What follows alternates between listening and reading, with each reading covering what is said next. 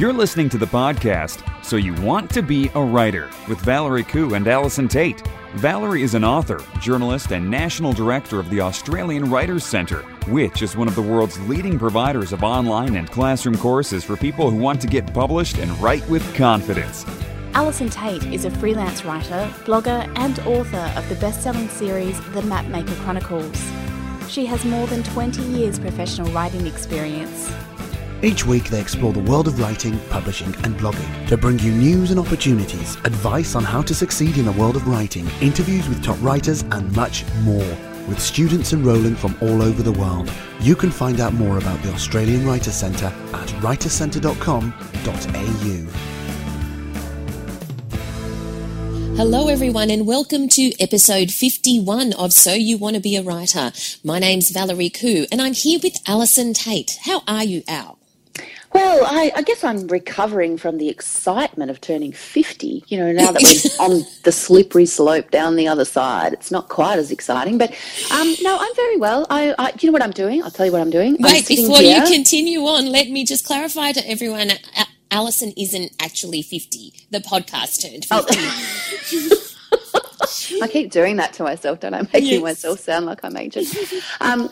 No, I'll tell you what I'm doing, and this is my levels of excitement are fairly high because I am waiting this week, in the next day or so, for actual copies of Book 2 of the Mapmaker Chronicles, Prisoner of the Black Hawk, arriving in a box on my front veranda. I love that title. Oh, so do I, but I'm so excited. I love getting actual books. It never gets old, Val, does it? No, never gets old. That title lends itself so much to a movie. I think it's fantastic. I just think someone should just make a movie out of the whole thing, don't you? Yes, of course. Absolutely, yeah, me too. I watched the last movie in the Harry Potter series again last night, and I was just loving the whole.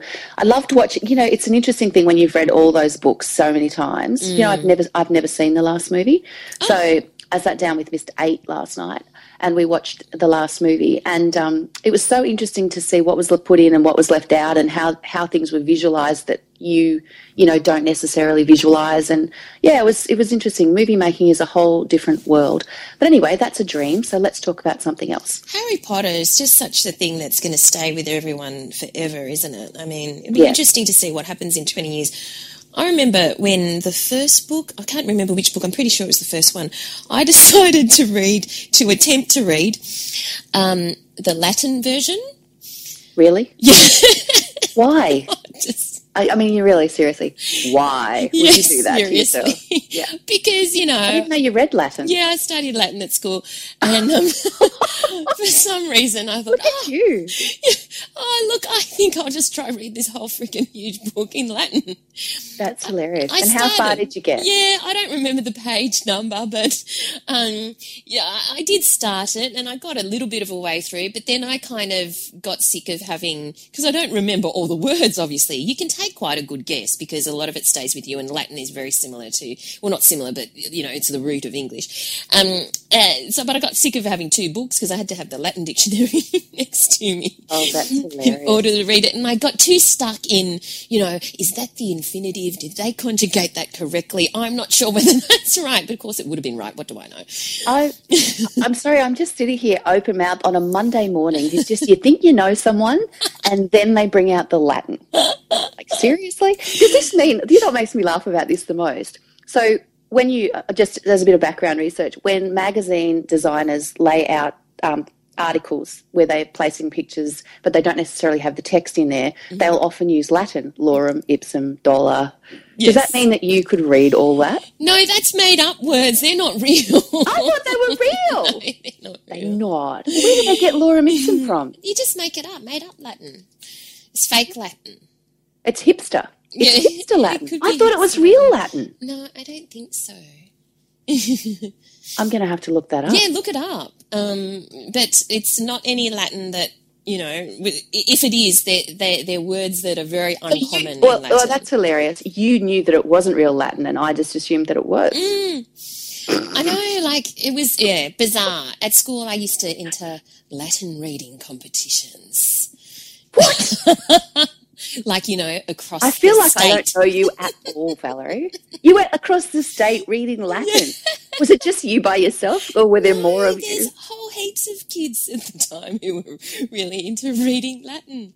We would read, things from Julius Caesar or Cicero or whoever, and, just seminal speeches made in ancient days of Rome. Oh, that's hilarious. You're hilarious. I had no idea. I There you just go. really... Surprise. I guess it's not something that comes up in conversation, is it? No, and it's not like you can have conversational Latin with anyone in the world. Well, I don't understand why you never told me all those years ago back at Clio that it wasn't real Latin. I just thought everyone knew. I'm so sad about that. I feel gypped. I feel duped. Anyway, let's move on from Latin. We want to say hello to Velvet. Hello, Velvet. Velvet sent us a great email. She tweeted us initially, and she has said that, like I said on Twitter, I used to live in Qatar. I moved there for work in 2011, but in February 2014 went on maternity leave after having my first baby. Since it was often too hot to go outside, I spent many hours trapped inside my one-bedroom apartment. But as soon as your podcast was released, I found a solution. I'd strap the baby into his Ergo baby carrier for a sleep, plug in my headphones and pace around my kitchen or the underground car park of my building listening to you guys. That's fantastic. Yeah, I love being in an underground car park with you, Velvet. She goes on to say, you kept my brain ticking and helped me stay connected to the world of writing. Through your podcast, you helped turn a potentially isolating and frustrating experience into an enjoyable one. So thank you. Well, thank you, Velvet. Thank you so much. And, I have to agree with you on the ability of a podcast to just turn the mundane into something way more interesting. I know I'm really late to the party. Are you ready for this? Yes. But I started listening to Serial on the weekend. Oh, my God.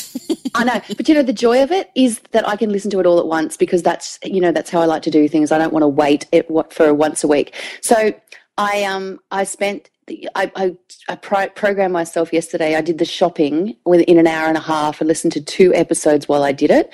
And I was absolutely, I don't know what I bought. I have no idea what I bought. I was so absorbed in what I was listening to that I was, I think I bought tomato soup, which is, I don't think I've bought that in a long time.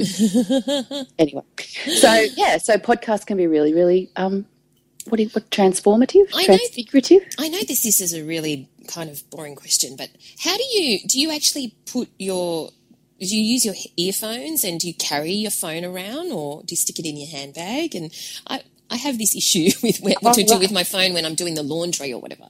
Okay, so yesterday for the shopping experience, I had shorts on with a very good pocket, so I just had the phone in the pocket and the headphones. I put the headphones up under my shirt so that, it doesn't flop around everywhere. And I do that when I'm walking the dog as well. But I also have one of those little bags that I carry everywhere with me as a mum so that I can have hands-free. That's just like it's like a pocket and everything goes in there all the time.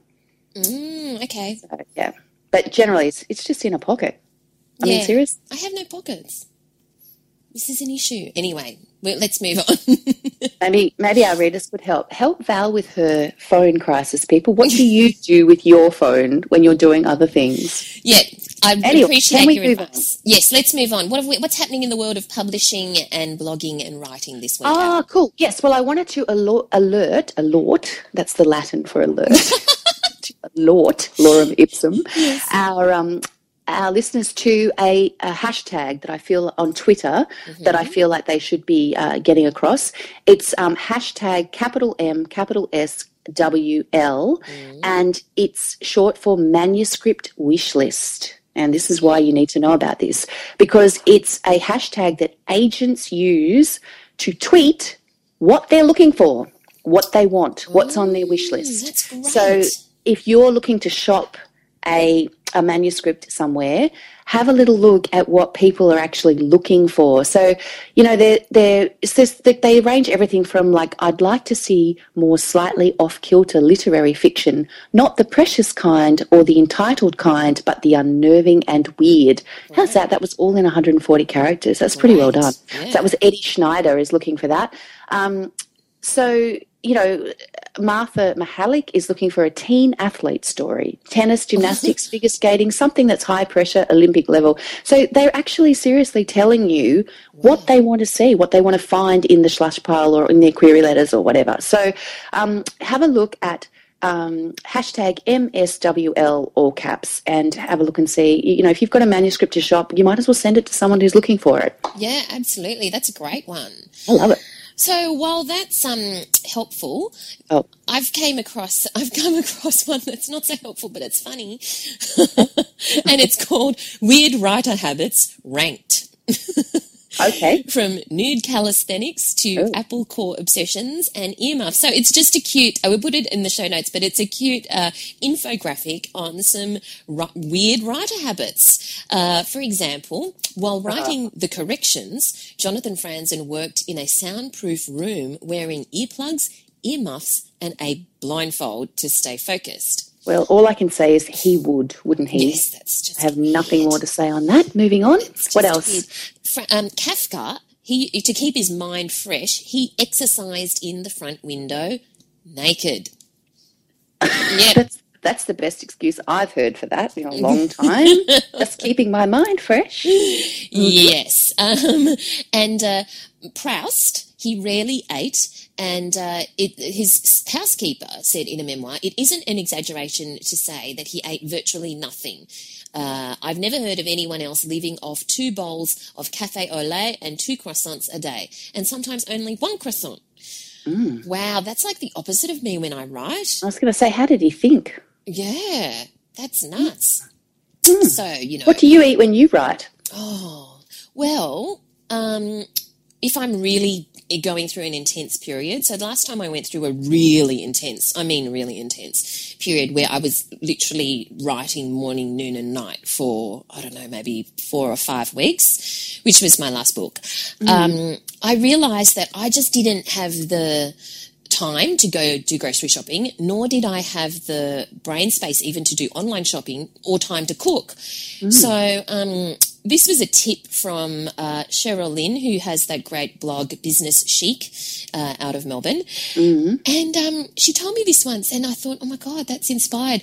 So I ordered light and easy for 5 weeks. So it comes like in this esky, and it's fantastic. You just put it in the fridge, and and on Monday you take out this thing that says Wet Monday breakfast, and then at lunch you take out a packet that says Monday lunch, and you just open it and you eat it. Wow, it's really good. See, I as a busy mum with 3 other people to feed, I just can't even imagine that kind of world. Yeah, I mean, it was really practical, highly affordable, and it just worked really well because I didn't have to think about food. I just opened the fridge and took out the packet labelled, Wednesday dinner, and that was my Wednesday dinner. Okay. Lucky you. I'd like to do that. I got a bit sick of it after a month, but anyway. Yeah, I'm sure you did.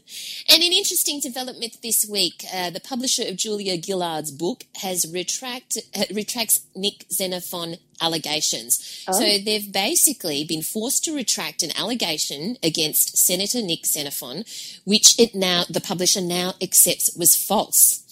So it's understood that Mr. Xenophon will now seek a personal apology from Julia Gillard, having reached a confidential settlement with the publisher Random House. And a retraction and apology will be published as a paid advertisement in the Sydney Morning Herald and The Age. So that's a little bit difficult, awkward. Awkward indeed. And expensive for the publisher. Very. It's interesting that, generally speaking, they go over those things with a fine-tooth comb before they publish. So it's surprising that it even got through, really. Yeah, so specifically, they're saying that it incorrectly states that Mr. Xenophon was infamously excluded from university for a period as punishment for stuffing a ballot box full of voting papers he had somehow procured. And it goes on to say, it's understood that Mr. Xenophon was not excluded from university and not involved in a ballot rigging incident at Adelaide Uni in the 70s. And it says that Mr. Xenophon later revealed details of the incident in the student newspaper when he was its editor. So, yes, a bit of fact-checking gone astray. Unusual. But I wanted to bring up a topic this week and get your opinion on it, Al. So this is a little bit of a surprise for you. Oh, great. I love a good surprise. You know that. Yes, and it is on the topic of internships, because I know from time to time the internet goes crazy with discussion on whether internships should be paid, or whether internships is slave labour, or whether internships is, good, bad, ugly, or whatever. And this popped into my head this morning because, actually I don't know why, because... Random thought? A random thought, because, no, that's right, because we actually at the Australian Writers Centre get lots of inquiries from aspiring, writing students who want to do an internship with us. And we don't have a particular internship program, even though I'm personally open to mentoring keen young students who want to learn more about the craft of writing. However, I am reticent to do so because of, a lot of people can accuse you of slave labour, and people might then say, hey, well, why don't you just pay them? And it's like, well, we don't have the budget to pay them, and I'm not even looking for interns. So it's not like I've asked for anyone to come and do an internship here. So I would like your thoughts.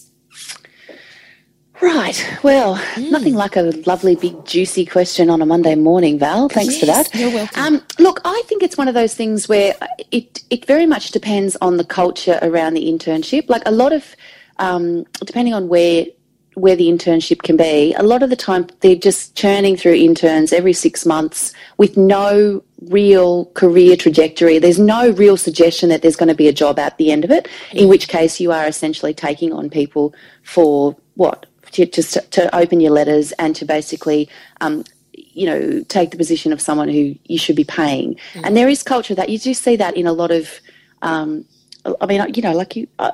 places you mostly read about it being complained about is in law firms and places like that. There were obviously, when we were working in magazines, there were always interns there, mostly in the fashion cupboard. Fashion was most definitely the place where everybody wanted to be. Yes. Most of the girls that I know that did those internships have gone on to do amazing things. Yep, like absolutely. The ones, they were all, and because they only gave one or two at a time, the girls that they gave them to were always just, stand out, like really quite amazing. And they've gone on to prove that, because they've all gone on to be editors in New York, and they've gone on to be, all sorts of different things that they've done. So the value of them can be that they get you in, they show you the ropes, you learn an enormous amount that you would not learn in a classroom. And if there is some kind of actual program in place where there is the possibility of a job for you at the end of it, then I think an internship can be incredibly valuable. If it's a earn and churn kind of thing where people are going in for 6 months and there's nothing. You mean no financial? Well, no, in the sense that there's not only no financial gain, but there's not even going to be a position, and you can see that because they just turn them over every 6 months with no one going anywhere. Yeah. Then I think that they need to be questioned.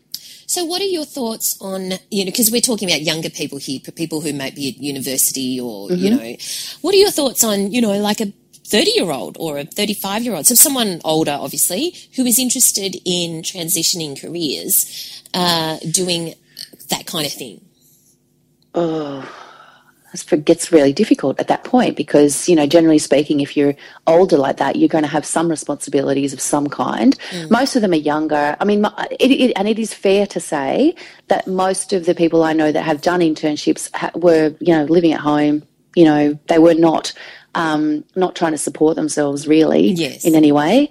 They were sort of uni students who were doing it one day a week or something and living at home. I think it would be an incredibly difficult path to try to take if you were responsible for a family or for a mortgage or anything like that. Although remember that internships don't have to be one day a week over 6 months. They could be a 1 or 2 week block. Oh, if it's a 1 or 2 week block, I'd say yes, do it. I would, because I think that you can't, the value of hands-on experience you just can't underestimate it.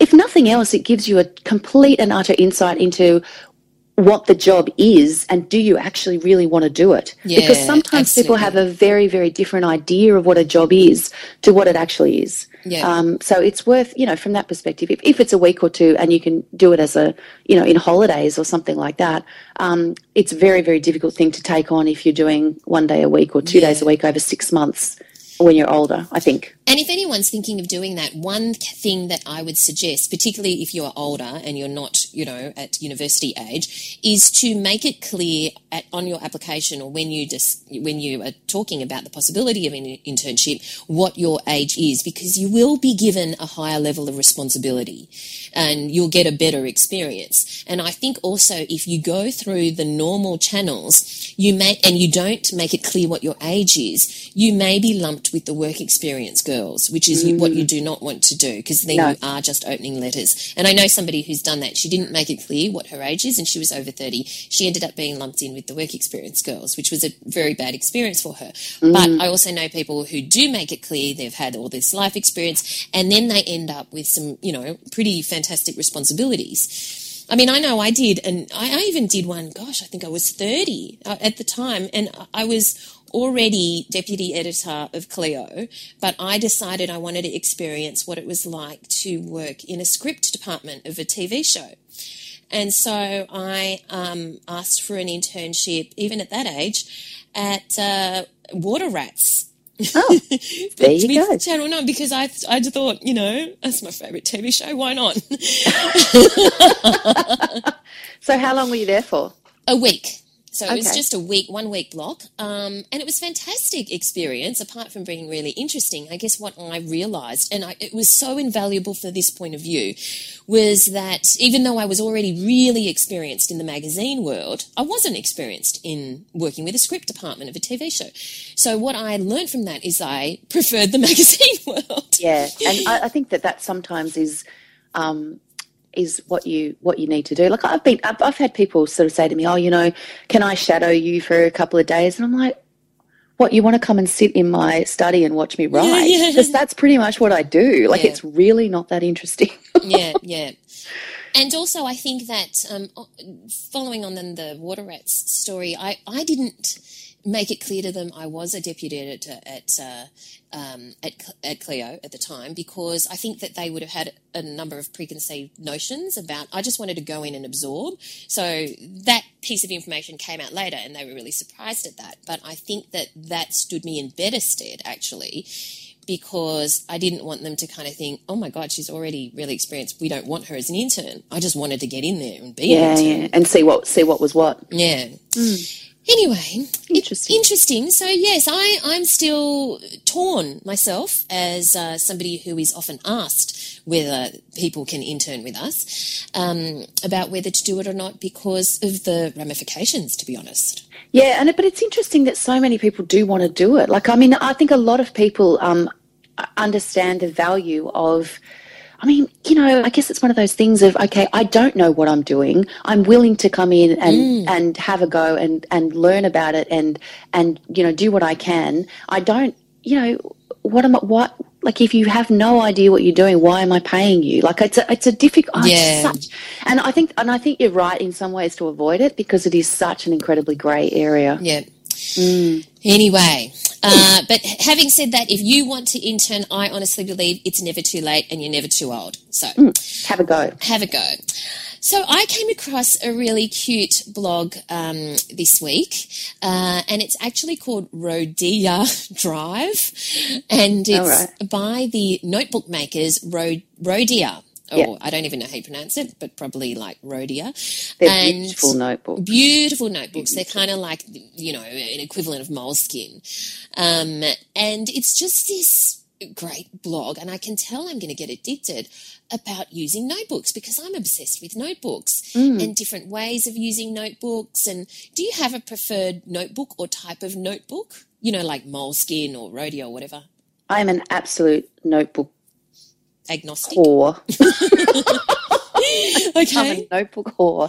I love them, I'm not brand loyal in any way, shape, or form. I just, if something sort of takes my eye, I pick it up on the spot. Like, that's how undiscerning I am. I'm just like, I'm buying notebooks constantly. And I'm happy to have a one night stand with a notebook. I'm more than happy with that. I have so many of them. Yeah. I don't use them that much because I don't like to use them. I like to have them. You like I like to have pages. them. I do. I like the blank pages. And some of them are so beautiful that you kind of feel like, because if you use it, then you don't have it anymore. I know. It's all gone. Yes. So I don't know. Like, it's a horrible quandary. It's a terrible business. Do you use yours? I have so many blank notebooks. It's insane. I know.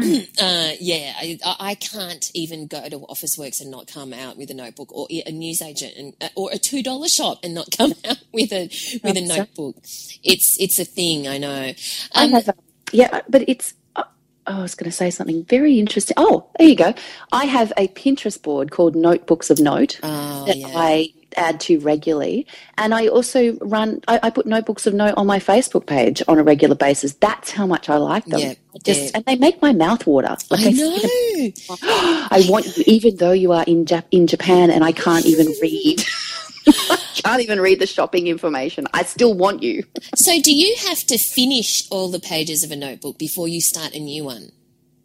No, because then I would use them all up. No, I have them randomly around the place, and I do use them. If I go to a workshop, or if I go somewhere and I want to, like, take notes that I want to keep, then I'll take a notebook with me. I've got some beautiful grey, medium-sized Moleskine notebooks that I got for Christmas, and they're so beautiful, and I look at them every day and I think I really should do something with you, but I don't want to use. Nothing seems special enough to go with them. That's the problem. I know. Nothing seems special. This blog has a blog post, and it's called The Art of Journaling. Do you keep a reading journal? I thought that was really interesting, specifically about a reading journal, as in when you're reading your books, you're actually noting down your observations, or the thoughts that it's provoked, or just your reactions to whatever you're reading, or any notes that you want to take for whatever reason. And I thought that was interesting because do you take notes as you read? No, not at all. Never. Never. I know, that's interesting. I feel like I'm missing out now. Well, what I do, because I certainly am the sort that wants to keep the book pristine and I don't want to write in the book. However, ever since I got my Kindle, what I do though is highlight passages that I think that have made an impact on me, and sometimes I will write notes on them. So I haven't done it on paper, but I have done it on my Kindle, and it's interesting. I actually want to experiment with doing more of that this year. Okay. Just to see whether it... Well, can you report that later and let us will. know how you go? I just, as a note, though, I would like to say that on this blog that you have put the link for, the Rhodia blog, there is a travel sketchbook. Oh, yes. That is so beautiful. And I think that's the thing. I wish I could draw, because I would love to be able to do pictures and little words, and I'd love those art journals. I also have a Pinterest board for art journals, because they are so beautiful. People are so clever and so creative. And mine look like chicken scratchings, because, all it is my terrible handwriting all over the place. And you kind of think, oh, see, I don't want to upset the pristine pages with such terrible, terrible things. Well, speaking of sketching, we have, who is our writer in residence this week? Our writer in residence this week is Judith Rossell, and she is an author of children's books. She is also a presenter at the Australian Writers' Centre, of course, but she's also an illustrator. She's so clever. She does the most beautiful illustrations, and we were talking about her new novel, which is called Withering by Sea, and it's been shortlisted for a 2015 Indie Award. So the indie bookstores have voted it one of the best books of the year. So we had a terrific chat about that, and how to write picture books, and how to write children's novels, and all sorts of different things. So it's a really interesting interview, and I hope you enjoy it. Judith Rossell has been writing and illustrating children's books for more than 12 years, and has written 11 books, working on number 12, and illustrated more than 80. She teaches the Writing Picture Books course for the Australian Writers' Centre in Melbourne, and her latest book, a junior novel called Withering by Sea, was recently shortlisted for the 2015 Indie Book Awards. So, hi Judith, and welcome. Hi, thank you.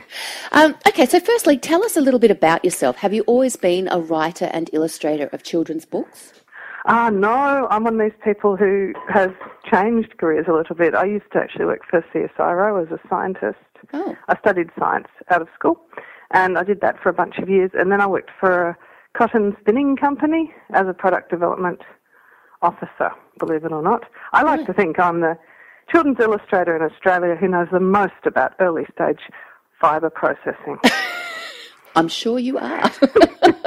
So how did you go from early stage fibre processing to writing and illustrating children's books? Oh, well, I've always, there's mainly the illustrating. I started off as an illustrator. I've always enjoyed drawing, and I've always done a little bit of illustration on the side. And so when work was becoming a little bit hard to cope with, at one stage I thought I'd just take a break and do some illustrating for a while and come back to it. I always planned to come back to work, but I was just very lucky, and I really like working from home. I love drawing pictures, and I got a bunch of work straight up, which was just really lucky. And so I basically never went back to work. Lucky you. Did you have a portfolio? Like, how do you start being a children's book illustrator? Like, do you just launch yourself?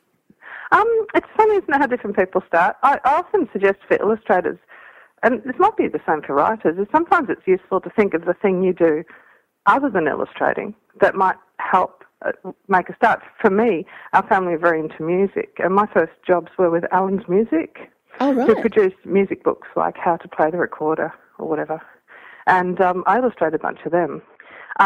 Sort of coming in with my extra music knowledge was helpful. Right, okay, well, that's interesting.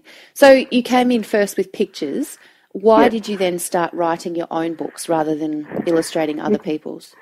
I did a few books which were maze books. They're very elaborate artwork, and someone writes the story and the illustrator draws the pictures. But because in a maze book, the story is really slight and the pictures are really elaborate, you do those and you think, I could write those words. Right. And then I could be in charge, you know. Is that part of why you started? You wanted to be in charge? Yeah. Well, it was I think it was just that they looked easy in that case. And they actually are. I mean, maze books are actually quite easy to write. They don't have very many words and they don't have much of a story. And so, yeah, I started off writing maze and puzzle books. And then I did a course with Hazel Edwards, who wrote The Hippopotamus on the Roof-Eating Cake. Yep. About writing. It gave me a little bit of confidence. And I wrote a junior novel. All right, so you went into a junior novel after doing the course rather than sort of going to another picture book with a more complicated story? Oh, okay. And why did you do that? Like, why did you branch out into that? I had an editor once who said that everyone has an age group they write the best for. And I think for me, I really like writing for that age, sort of 8 to 12, the sort of classic age of children's books. And why is that? What is it you like about that age group? I think I enjoy the humour, I think. And I like, you can write quite an elaborate story. It can be quite complicated. They're good readers at that age. Yeah. I think there's just something about that length of book too. You can really, do you remember that feeling from when you're little and you can really lose yourself in a book? Yeah. I think that's the kind of thing I want to, experience. So they average out at about the 50,000 word mark, the books that you're writing? Yeah, the shortest ones I've written are 30,000 and my most recent one was 50. Okay. So have you ever considered writing for adults, or has it always been children's books that interested you? I've never really considered writing for adults, no. Okay. And so because, what is it about children's books that you love? Is it just the fact that you can write a full adventure and lose you, like a very much a story? Is that what it is? I think it's the story thing. Some people think writing for kids is restrictive, but I actually find it the opposite. It seems to me you have a wider range of things you can write about than for adults, because if you want to write the story about the harrowing reality of terrible life, you can certainly do that for a kid's book. But you can also write the story about the dinosaur who wanted to do ballet. You can have a dragon appear if you want. You have an enormous range of things you can write about. I enjoy that. Okay. You can sort of create a world and send off your little characters to have their adventure. Yeah. So how does your writing process work? Like if you're let's talk about Withering by Sea, because that's your most recent completed work. What you know, how does it come about? What happens there? Where did the idea come from, and then how did it go from idea to complete book? I've always been a bit obsessed with Victoriana. Mm-hmm. I love the era. I've read heaps of books, like a sort of mad woman. And if I go to a museum or something, it's always the Victorian bit that attracts my attention. And so I had this idea of writing, you know, a proper Victorian sort of melodrama. And so that was my first idea. I read a heap of history books, so I know lots of facts. Yeah. And then I guess I'm not a very good planner, so I start with the first scene and then think, what could happen next? What could happen next? So I just sort of get plugging away at it till I get to the end. Yeah. And that's really hard. It feels like a very hard process to me. And then when I get to the end, I've got this complete thing and I can start structuring it properly and fiddling around with it. And yeah, it's quite a long process, actually. Oh, so how long does it take you to get a first draft together? Well, I've never tried to do it as a full-time job because I've always been illustrating and writing on the side. Right. The first one took some years. Okay. So now I'm writing the second one and I'm working full-time on it. It'd be interesting to see if it's quicker. I really hope so. Okay. I really hope. So you're currently working on the first draft of the second Withering by Sea book? That's right. Okay, fine. So when you go back and you sort of like working with the first draft, does it change a lot? Do you find that first scene that you wrote remains to be the first scene, or do you find that things change? Because I tend to edit quite a lot as I go, which is not what I would advise people to do, by the way. Do as I say, not as I do, yes. The thing is quite sort of solid usually, but in the first book I actually rewrote perhaps the last third of the book. Right. At that stage it changed the ending completely. Right, okay. Just wasn't working for you? The editor, actually. Oh, okay. So she said she didn't think it was any good, and so I fixed it right up. You obviously fixed it right up, given that it's being shortlisted for awards. I know. So I really appreciate a good editor. There's nothing like it. So do you, are you still writing picture books as well? I'm not working on any at the moment, but I've written a few in the past. Right, okay. Yeah. And how do you approach that process? Is that different? Like where do most people go wrong when they try to write a picture book? Oh, I think that for people who are just writing the text, the things that they might do wrong are sometimes they put too many ideas into it. A picture book is really quite a simple structure. Mm-hmm. And the best advice I've heard about writing a picture book is it should be about one thing or one aspect of a thing. And I think that beginners often try and just do too much. Right. You really want one clear storyline and one theme. The best picture books are really quite simple. But, of course, the difficulty is to get that simple. It often has to be very complicated to start with, and then you need to edit it down. Right. So is that how you recommend people work? Like write that's the complicated story and then work it out from there? That's how a lot of people do work. Yeah. And I think it's effective, but I think you have to be quite tough on yourself when it comes to the editing. Right. And that's where I think a lot of people fall down, is you fall in love with your complicated ideas. And you need sometimes to step back and look at it with a hard head and say, no, the story's about this. And so all these things that are not this probably don't live in the story. So as a writer-illustrator, when you're writing a picture book, you've probably got in your head space for the pictures. Am I right? Yes.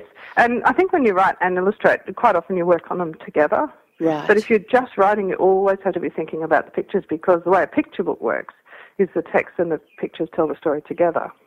So you have to leave space in the text for the pictures? Is that how it works? You do. Like, you would never describe what your character looks like, because the picture is going to do that so much better than your words could, because there's the character. Right. But also you need, like, sometimes in picture books, the joke can be in the pictures.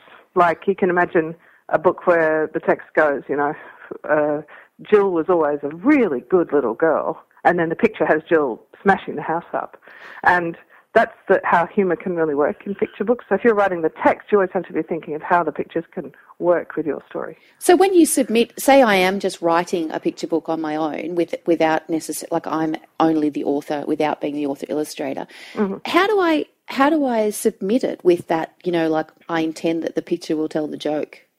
Well, if it's like that, and you need to know what's in the picture to get how the book will work, people would advise you include an illustrator note in your text. So you put it in italics, you say illustrator note in brackets. But you would only do that if in that situation where without that happening in the picture, the story doesn't make sense. Right, okay. Otherwise the story needs to tell the story.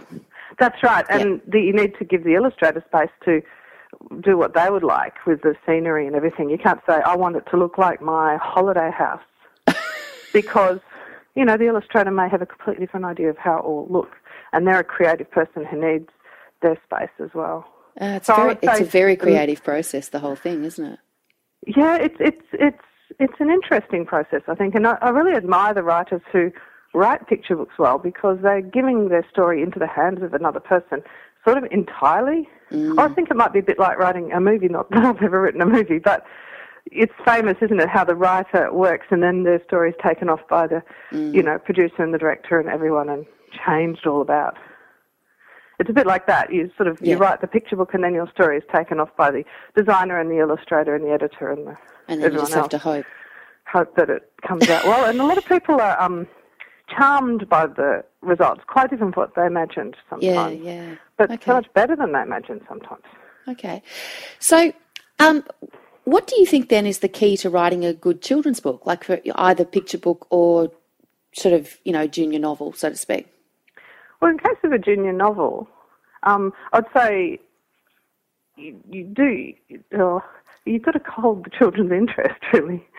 I'd say action and plot. You really need stuff to happen. Yep. And you need stuff to happen in every scene. Yep. And you have to have a main character that the children can relate to. Right. In the case of a picture book, you've got to be child-centred, write about something that kids are interested in or would be interested in, but you also have to keep a little eye, I think, on the adults for picture books, because picture books are read by adults to children. Yep. On the whole. Yep. So whereas you're writing for the older children, the kids are reading it themselves. Yep. You're writing straight for them. But with a picture book, there's no harm in keeping a little eye on your adult reader as well, I think. So do you have all those things in your head when you sit down to write? Because that gets kind of crowded in there, doesn't it? It's different writing for kids than writing for adults, because when you're writing for adults, not that I do it, but I assume you write for yourself. Yeah, you're writing for peers, or people aren't you? like you. Yeah. Whereas when you're writing for kids, you're sort of writing for them. And I think that one of the most useful things is to sort of channel your own childhood a bit. Yeah. So if you can remember what it was really like when you were 8 or whatever, and write for that 8-year-old. Yeah. Not write for some sweet little child who you see, but write for someone who you really feel like. So you're not just writing for children, you're kind of writing for a child, so to speak. Yeah, or writing for yourself when you were a child, that kind of feeling, I think, because otherwise you think, they're little kids, they're happy with anything. Yeah, they won't understand if I can't work out the logic of the scene I'm working on right now, but it doesn't matter because they're only kids. Oh, okay. See, that attitude won't help. Won't wash. Okay. Okay. You've got to say, no, this is important. I want this to be, as good as I can make it. Respect your reader, I suppose. Yeah.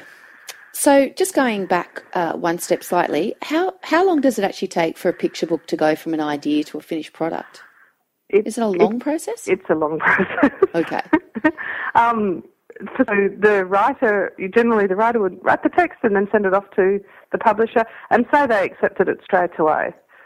Like they read it and straight away accepted it. That still is a few months, that bit. Yeah. And then they start looking for an illustrator. And say you're a first-time writer, they might want a really good, famous illustrator to illustrate your book, because one of the names often needs to sell the book. Right, yeah. But that person might be busy for the next 18 months. Oh. So they book them up. 18 months pass, they do the illustrations. This is quite typical. Wow. And then they might take 3 or 4 months to do the illustrations or more. And then the book has to go off to be printed and then bound and then distributed. So I'd say 2 years would be not unusual. Okay, so it's not what you call a quick turnaround. It's really not. I mean, there'd be exceptions. But, I illustrated a book. I finished the illustrations in the middle of last year, and that book is out in May. Right. This year. So that's a year between me sending the artwork off and the book coming out even there. Yeah, because they're quite big productions, aren't they? They're quite, They're usually are. beautifully produced and They're very lavish. expensive to make, and then sometimes the publisher might say bring out 2 picture books a month or whatever they do. Yeah. And so then your book will just be scheduled in the next gap, and the next gap might be, months away. So what do you think it is that makes some picture books go off, like go mad? Like I'm thinking of probably last year's was The Day the Crayons Quit with Oliver That was great, Jeffers, wasn't it? Funny. which was just a great book on an adult level as well as a kid level. But there's always a standout. There's your Gruffalo, or there's your, there's a random one that becomes the classic of the generation. Like, what is it that makes that happen? If only we knew. If we knew, I know. And I'm sure all the publishers would love. I mean, a lot of those books do that thing of being good for adults and children. They've got a little eye on the adults. Yeah. There's a lot of humour in the really big books. I think some of them are very funny. Yes. But not all. No. Obviously, the pictures and the text have to work really closely together to tell the story. Yeah. No, if we knew the thing, I mean, there's so many brilliant books that don't do that. Yeah. You look at them and think that's amazing. Yeah, why didn't that work? Or why didn't it sell is really the point, isn't it? And there's so many things that can affect a book's sales, which are quite separate from how good the book is. From the quality of the book. Which brings me neatly to my next question. Thank you for that lovely segue. Let's talk about, author platforms and profiles. As far as children's authors go, like what are your thoughts on that? Do you need to put a lot of work into the profile and the platform if you're writing for children? It depends on the age of your readers, I really think. Mm-hmm. If you're writing for the younger children, or even up to the age I'm writing for, which is sort of 12-ish, it's the website. That's important. Most of those little kids are not on Facebook. Okay. Although their mums might be. Yeah. But I find that when a book comes out, the hits on my website go up quite a lot. Right. And I think that's where people go to find their information. Okay. For older children, like if you're writing YA, it's a bit different because you might have to go on Instagram and Facebook and really properly interact. I get quite a lot of emails from my readers. Do you? Now, well, I never used to when I did picture books because presumably they're like emailing. 2-year-olds. But now I'm writing for 9, 10, 11-year-olds. Yeah, they send me emails quite often. Okay. So usually with, points they'd like me, to address problems I have with my story. Oh, right. Great. One of them emailed me the other day and asked me if I've ever tasted treacle. Oh. There's treacle in my story mentioned. And what does it taste like? I think it's lovely. Love that. So what then do you, how do you set up what do you think about when you're setting up your author website with that in mind? Like knowing that's what happens, that kids will come to your website when your books come out. Well, I suppose I probably should do a bit better than I do, actually. I think it would be good. I've been thinking recently it'd be good to have a page for the book, Right. So something about the actual book. Whereas at the moment it's just sort of a bio, list of books, and my contact details. Right. So, I could probably do better than I do. There's no so will we be looking for witheringbyc.com at some point? I wonder if that's not a bad idea. Well, I'm not very good online, to tell you the truth. Okay. So what kind of stuff do you do in the way of promotion? Are you doing a lot of school talks? Are you, because that's sort of part of the life of a children's author in some ways, isn't it? It can be. A lot of people do heaps of school talks. I know someone who did 300 last year. 300? Yeah, it's more talks than school days. Wow, that's impressive. It is, isn't it? Yes. I do much less than that. Okay. Do you enjoy them? I don't mind them. They're quite tiring, actually. Yes. I like meeting the kids, obviously. Yes. And I've got much better at them than I used to be. When you start, they can be a bit intimidating and frightening. Yes. Because you go into the strange school and you get given this sort of unruly class who perhaps don't even know who you are. Yes. And you've got to sort of engage them. You do get skills over the years from doing them, definitely. What do you think are the kind of skills that you need for that sort of work? Because I think it comes as a surprise to children's authors that is even a thing if you've never done it before. I know. It just seems funny that it's so different from the skills you actually have as a writer. Yes. Like they're completely other skills. Some people don't do any. It's not essential. Yes. At all. you need to be able to, I think to tell you the truth, I think the most useful thing is to put together a presentation that's really solid. Right.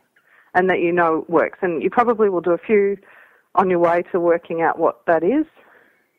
And then you can, the thing about school talks is you don't need to do lots of different things each time. You can pretty much do similar things each time, maybe vary it a little bit. Yeah. And so you work out what works and just, that'll give you a lot more confidence, and then you can, be a bit more relaxed about them. So it's like anything, prepare yourself and know what you're talking about. Oh, goodness, yes. Okay. All right. Well, then let's finish up there. You've obviously, you teach a lot of students through the Australian Writers' Centre courses and various other things that you do. Yes. So what are your top 3 tips for would-be children's authors? Like, you're writing a lot of different types of books for children. What are your top 3 tips?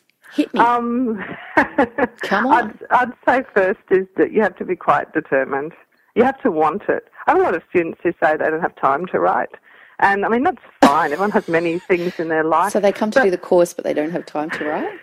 Well, I think it's a choice. You can choose to make time. It actually doesn't matter how busy your life is, and it might be incredibly busy, like unbelievably busy. But if you can't squeeze 10 minutes into the day, you just don't want it enough, is what I would say. Like, you're making choices. You're choosing to, feed your children or write your novel. Yes. And maybe in that case you probably should feed You'd probably children, choose the children at that point, so. Even if it's only baked beans. But I had a student who would text her novel to herself while she's working as a waitress in her little breaks. Oh, right. And, at the end of the day, collect these texts together and write another paragraph. Wow. So you need to be a little bit, you have to want it and you have to be determined. That'll be my first thought. Try and write every day. It's really good advice, actually. Do you write every day? I try to. Right. I'm at the moment. I don't always, but right now I am. Right. And it does help because you sort of come up against the same problem and eventually you will solve it, eventually, if you keep trying. So that's 2. And I suppose my third one is don't give up. People get very dejected by rejections from publishers. And we've all had lots. Even really well-known writers get rejected. And it's really important to see that as what it is, which is that your book doesn't suit them right at the moment, or it's not something they can see a way of selling right at the moment. It doesn't mean you're a terrible person. It doesn't mean you're not a good writer. So try not to get discouraged by that stuff, but, just keep trying to improve. Because it's extraordinarily competitive, isn't it, children's fiction? It really is, and actually picture books is one of the toughest ones because there are very few first-time writers get published each year, but each year some do. Right. And I've heard editors who read through the slush pile saying they would love to find treasure in there. Like, they're genuinely looking. How many submissions do you reckon they get on one publisher on an average basis in the picture book division? Hundreds. Because they're so short, people think they're easy to write, and so they just whip them out and send them off. Right. But of those hundreds, even just doing a little course would put you, I reckon, in the top 10% because already you're producing something that could be a picture book text. The right number of words, it's presented in the right way, you've given some thought to it. Yeah. And already you're giving yourself a much better chance than some random person who's just scribbled on the back of an envelope with a crayon and posted it. Because that happens often, I'm sure. All right, Judith. Well, thank you so much for your time today. I really appreciate you talking to us. So much. And good luck in the Indie Book Awards. Thank you. It's exciting. Thank you very much. What a great interview. Thanks for doing that, Al. Oh, it was great. And, I love the skills of illustrating and the skills of writing are so different. And it's really interesting. I always admire picture book authors who can do both because it's, it's an extraordinary skill. Makes you feel inadequate. Makes me feel inadequate. I bet she's got beautiful notebooks. Yes. I bet Judith's notebooks are extraordinary. So, there's just another reason not to ruin mine. All right, what have you got for us on the web pick, app pick, Val's tech pick of the week? Our app pick for the week is also started its life off as a notebook. Oh. Yeah, as a real notebook called the 5-Minute Journal. And we'll put the link in the show notes, but you can just have a look at 5-Minute Journal. And the 5-Minute Journal started off as an actual journal, as in a real, notebook. And you're meant to write in it. It's only meant to take 5 minutes every day. And it's it asks you some questions in the morning and it asks you some questions in the evening. And it's just meant to, be for those people who think, oh, I don't have time to write in a journal. This is only going to take 5 minutes. But I don't have the physical notebook because, I was into instant gratification and instead I bought the app. Of course you did. Yeah. Yep. So the app is just the iPhone or whatever Android version of the journal. And in the questions in the morning, it says, you think of 3 things. I am grateful for 1, 2, 3 things. And that's fine. And, I do that and that's enjoyable. But the bit I like the best is the next question, which is what would make today great? And you're forced to think of 3 things that would make today great. And for me, it's sometimes I'll finish writing that article or finish writing that chapter or go for a workout or whatever. So you pick you're forced to pick only 3 things because often when we have a to-do list, it's just really long. But if you're forced to pick those 3 things, when you get to the end of the day, you if you've done those 3 things, you feel really good about yourself. Oh, so it works. Yeah, I think so, because at the end of the day, then, before you go to bed, it asks you some other questions, but the one I liked best is list 3 amazing things that happened today. And it makes you take stock and realise, for me anyway, well, did I achieve the 3 things that I would make today great? Or also did other things happen that made today great? So it sounds really simple and it is only 5 minutes, but I think it's really a useful tool for productivity, actually. Does it have space in there for you to just write stuff? Or do you have to follow the questions? In the app, there isn't. But in the actual paper journal, it's a beautiful journal. There's, there's obviously other bits that you can write. There's space that you can write other notes and stuff like that. But it's not got lots of blank pages where you write a whole heap of stuff because the whole point is it's meant to stick to 5 minutes. Okay, interesting. So, there you go. That's my app pick for the week. I've been doing it for about 2 months now. Have you? And how do you feel, have you been doing it every day? Do you get pressure if you don't do it? Does it start beeping at you and stuff? It sends you a reminder, a notification, and that's really useful because I noticed that when I changed my phone over, I didn't enable the notification, so I did slip a little bit. So I reckon out of the last 2 months, I have done it 95% of the time, which is still pretty high. It's better than your 7-minute workout. Yeah. So obviously journaling is more your thing. Yeah, definitely. We're learning a lot about you, Valerie. Now, this has been quite an eye-opening podcast. Oh, okay, so what's our working writer's tip this week? I've just got one tip this week, and it's just randomly because of various things that I've read during the week and various things that I've been doing. And it's this. Are you ready? Yeah. This would be my number 1 tip for every freelance journalist in the whole world. Go on. Read the brief. Okay. Read the brief, because I can't tell you how important it is. And the reason that I'm saying this is because I've been, marking things and I've been doing various things for other people, and editors go to trouble to send you a brief, which may be short, maybe 1 paragraph, maybe some briefs that I've received in my time have been 2 pages long, and that may be over briefing, but you need to read it to understand what the editor wants from you, not what you think the editor wants from you, not your idea of what the story might be, but the actual, this is what we want. It needs to cover this, it needs to do this, and you need to speak to 3 people, and we need to be this. Because I just have been, as I said, I've been doing some different projects, and the brief goes out, and then I get 14 different variations on the brief, and I can't understand why, and my only thinking is that people are not reading what's being sent to them. They might quickly glance over it when they first get it, and then they go off and do their thing, and then it comes back to me, and it's not at all what I was wanting. Yeah, nothing more frustrating. No, and it is, from an editor's perspective, it is incredibly frustrating. So that's my number 1 tip. Please read the brief. Have you ever had an experience like that where, you go to the trouble of putting a brief together and then it seems to be completely ignored? Oh, drives me bonkers. Yeah, absolutely. And I do have a tendency to overbrief. So, yes, you are very good at overbriefing. That has to be said. We know exactly what Valerie wants.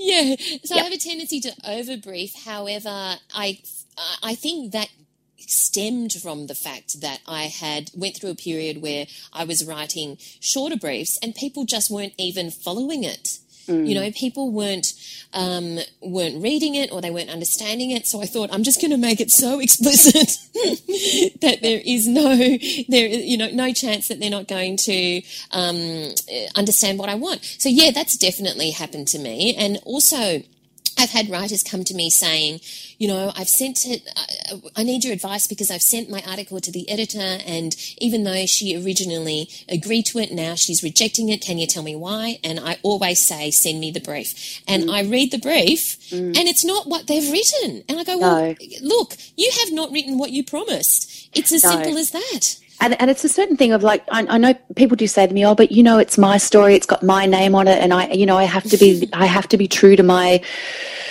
creative whatever, which is all good, but do it within the brief because, you know, it's like the editor knows what the magazine is about better than you do, and you are writing for the publication. Yeah. It's if you want to write for yourself, get a blog or write a novel or whatever. Write what they want. Yeah, read the brief. That's it. That's my number one tip for the week. Absolutely. And you've got lots of other tips as well in your newsletter. I do have lots of tips in my newsletter. Yes, I do lots of different things in my newsletter. You can sign up at alison.com/newsletter. Not alison.com. Oh, no, you're right. AlisonTate.com. Oh, Alison. Would it be great if you could have alison.com? Oh, I'm not Kylie, so I can't really. I don't think or Madonna. I don't think I'm at the point where, you know, people are just going to know me by one name. So AlisonTate.com/newsletter. And I only send it out once a month, so I promise not to spam you. Yes, it's a great newsletter. What about you, Valerie? What are you doing? Where can we find you this month? Well, you can find me obviously at writercentre.com.au. My personal blog's at valeriekoo.com. But I'm just looking as we speak actually at this pile of newspapers right behind me. I need to do a bit of a clean-up because one of the things that I love doing every weekend is getting the weekend papers. And, you know, you sit there with your coffee and your croissant or something, and I just love poring over them, seeing the number of bylines that there are in the weekend papers. And I'm particularly encouraged. I was speaking to one of our graduates from the Australian Writers' Centre recently, and he has a day job, but he loves travel, and he travels, you know, 5 times a year. He's the sort that will make sure that all of his days of annual leave are really carefully, placed during the year so he can maximise his travel. And he's done that forever. He's just a great traveller. But one of the things he does now is that every single trip that he does, he ends up with 4 or 5 paid articles. Oh, fantastic. Travel articles, yes. Clever.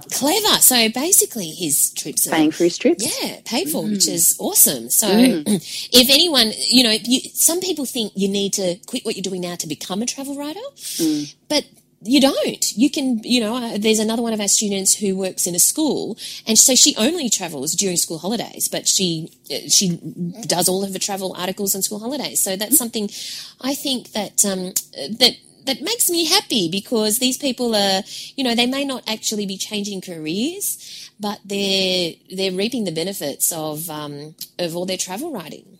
They're making the most of it. Absolutely. So if anyone's interested in travel writing, check out writercentre.com.au and look for travel writing. Fantastic. What's happening this week for you until we speak next? Well, apart from, you know, waiting for my books to arrive, I'm really busy. I'm just working. I've got a whole big lot of different things to do. So I'm, you know, working across a whole range of different things this week and trying to keep my head above water. Great. And you? This week is mentoring week, or the start of mentoring.